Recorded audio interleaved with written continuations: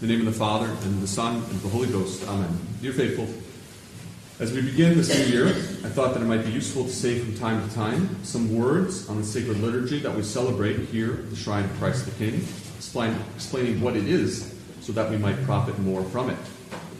This could be beneficial for both those who are new to the Latin Tridentine Rite of the Holy Mass and to those who are more familiar with it.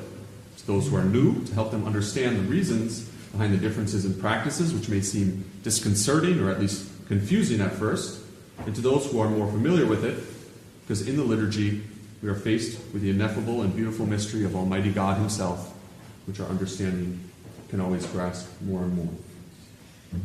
In order to understand why certain things are the way they are in the Latin Mass, we must first understand what it is.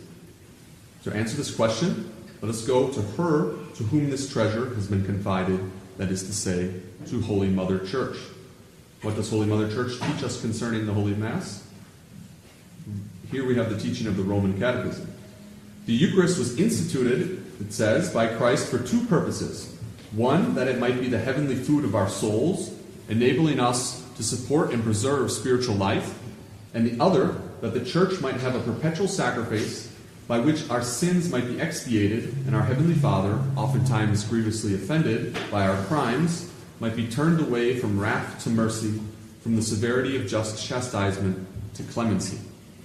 Of this thing we may observe a type and a resemblance in the Paschal Lamb, which is wont to be offered and to be eaten by the children of Israel as a sacrament and a sacrifice. Nor could our Savior, continues the Catechism, when about to offer Himself to God the Father on the cross, have given any more illustrious indication of His unbounded love towards us than by bequeathing to us a visible sacrifice, by which that bloody sacrifice, which was soon after to be offered once on the cross, would be renewed, and its memory daily celebrated with the greatest utility unto the consummation of the ages by the Church diffused throughout the world. And the Council of Trent, in its canons, that is to say, where the teaching is clearly set out by rejecting the opposing error, says, if anyone saith that in the Mass a true and proper sacrifice is not offered to God, or that to be offered is nothing else but that Christ has given us to eat, let him be anathema. Anathema, as you know, is a Greek word that means condemn. And by condemning the false doctrines in a clear and inescapable way, all the councils of the Church throughout history, the purity and clarity of the perennial teaching of the Church was protected from heretical assaults and set forth in all its splendor. If we are tempted to be discouraged by the seeming lack of clarity coming forth from the magisterium in our own times, let us turn instead to those sources that can satiate our appetite for sound doctrine. The Roman Catechism, or the Catechism of the Council of Trent, as it's called, the teachings of the Holy Councils, the Baltimore Catechism. The truth is there, let us cling to it, because by that we are clinging to Christ. The Mass, then, is a sacrifice. What is a sacrifice? In general sense, it could be understood to be the offering of a sensible gift, to the Deity as an outward manifestation of our veneration for Him and with the object of attaining communion with Him. And that is how St. Augustine defines it. He says, it is every work that unites us in holy communion with God, every work that is directed to that final good in which alone we find true beatitude. Strictly speaking, however, this offering does not become a sacrifice until a real change has been effected in the visible gift. For example, by slaying it, by shedding its blood, by burning it, by pouring it out. By sacrifice, we take something that could be used for another purpose and we offer it to God.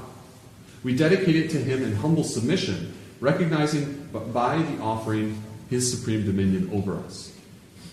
This is an important point to remember as we continue our consideration of Holy Mass. What are we offering to God on Sunday, or any other day for that matter, when we attend Holy Mass? We are offering to God, among other things, the sacrifice of our time. We are offering Him that sacrifice of time and of attention and of love which we could be expending elsewhere. Of course, it is an obligation for us to offer Him that time on Sundays and holy days, but the point still holds. We are recognizing that we owe Almighty God everything we are and everything we have, and rendering to Him those two things that He will not take from us, but asks us to give to Him freely, our love and our time. This is the first way in which you participate at Holy Mass, simply by showing up, following along. That is already a sacrifice. Offer it to our Lord faithfully and perseveringly. It's absolutely necessary for your happiness and for the peace of your soul. Sacrifice is the highest act of the virtue of religion. It is the most necessary act of this all-important virtue. Without sacrifice, there is no religion. And without the Holy Mass, the true sacrifice, there is no true religion. Or at least, the true religion cannot continue without it. St. Padre Pio said, "It would be easier for the world to survive without the sun than to do without Holy Mass." The reality of sacrifice is present in the entire history of salvation, from the first pages of sacred Scripture, where we read about the twin sacrifices of Cain and Abel, the one that was good, the one that was lacking, to the Epistle of the Hebrews, where Christ the high priest is described in his glorious sacrifice. The importance of sacrifice is set forth. The Mass itself is prefigured in the sacrifice of Melchizedek, the mysterious king of Salem, who offers bread and wine to Almighty God after the victory of Abraham. It is prefigured again in the offering of the Paschal Lamb, who is entirely consumed by the chosen people, and whose blood on the doorpost saves them from the avenging angel. It is prefigured in the elaborate sacrifices offered in the temple by priests of the Old Law. It is spoken of in many verses, including in the Psalms, and this verse from the prophet Malachi, which points without a doubt to the Holy Mass. "For from the rising of the sun," writes the prophet, "even to the setting, my name is great among the Gentiles, and in every place there is sacrifice, and there is offered to my name a clean oblation." This sacrifice and clean oblation is none other than the holy sacrifice of the Mass, offered in every place throughout the world, in contrast to the Jewish sacrifice, which was only licitly offered in the temple in Jerusalem. In every sacrifice, there is a priest, or he who offers the sacrifice, and a victim, or that which is offered. In the holy sacrifice of the Mass, priest and victim are identical. Our Lord and Savior, Jesus Christ, the sovereign priest. This point cannot be stressed enough. It is Jesus Christ who offers every Mass through his holy priesthood, which exists in the soul of the priest who offers it. In addition to priest and victim being the same, we know by faith that the sacrifice of the Mass is substantially the same as the sacrifice on Calvary. It is the unbloody renewal of the bloody sacrifice that Christ offered to his Father for us. The Venerable Pope Pius XII, in his important encyclical Mediator Dei, which treats of the sacred liturgy, teaches that the august sacrifice of the altar, then, is no mere empty commemoration of the passion and death of Jesus Christ, but a true and proper act of sacrifice, whereby the high priest, by an unbloody immolation, offers himself a most acceptable victim to the Eternal Father, as he did upon the cross. Holy Father then cites the Council of Trent's teaching on the Mass, which says, "It is one and the same victim. The same person now offers it by the ministry of his priest, who then offered himself on the cross, the manner of offering alone being different. The original sacrifice offered in a bloody manner on the cross, and the Holy Mass offered in an unbloody sacramental way."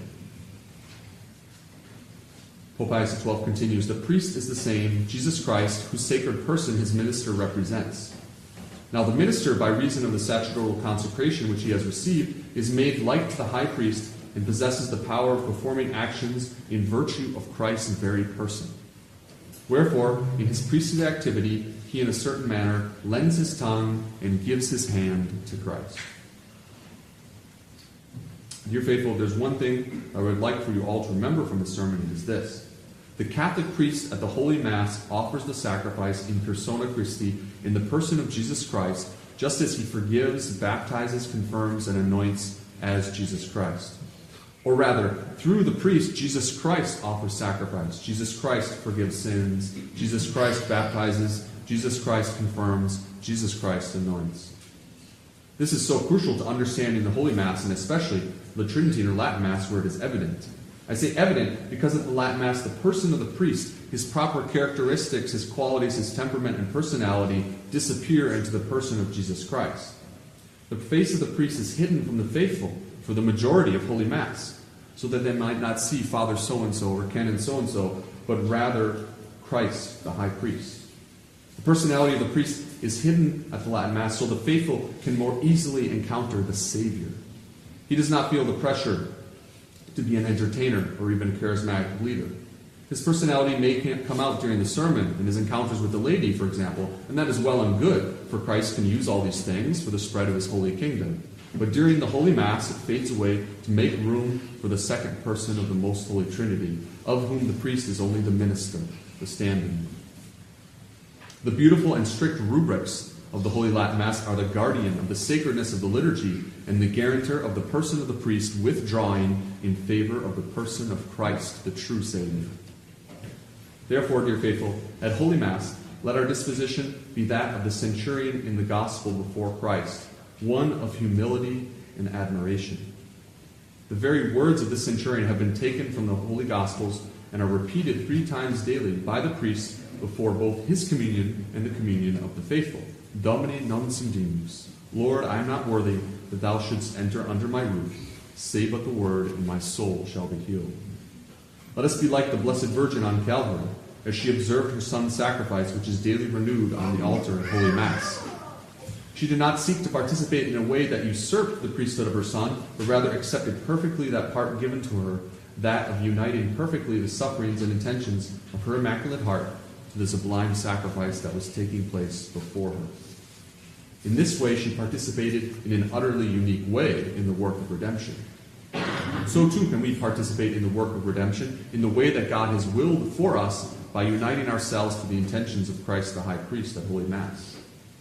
May our Blessed Mother obtain for us the grace to grow in appreciation and gratitude of the treasure that has been given to us, the timeless treasure of the Holy Roman Church, the Tridentine Mass. Amen. In the name of the Father, and the Son, and of the Holy Ghost. Amen.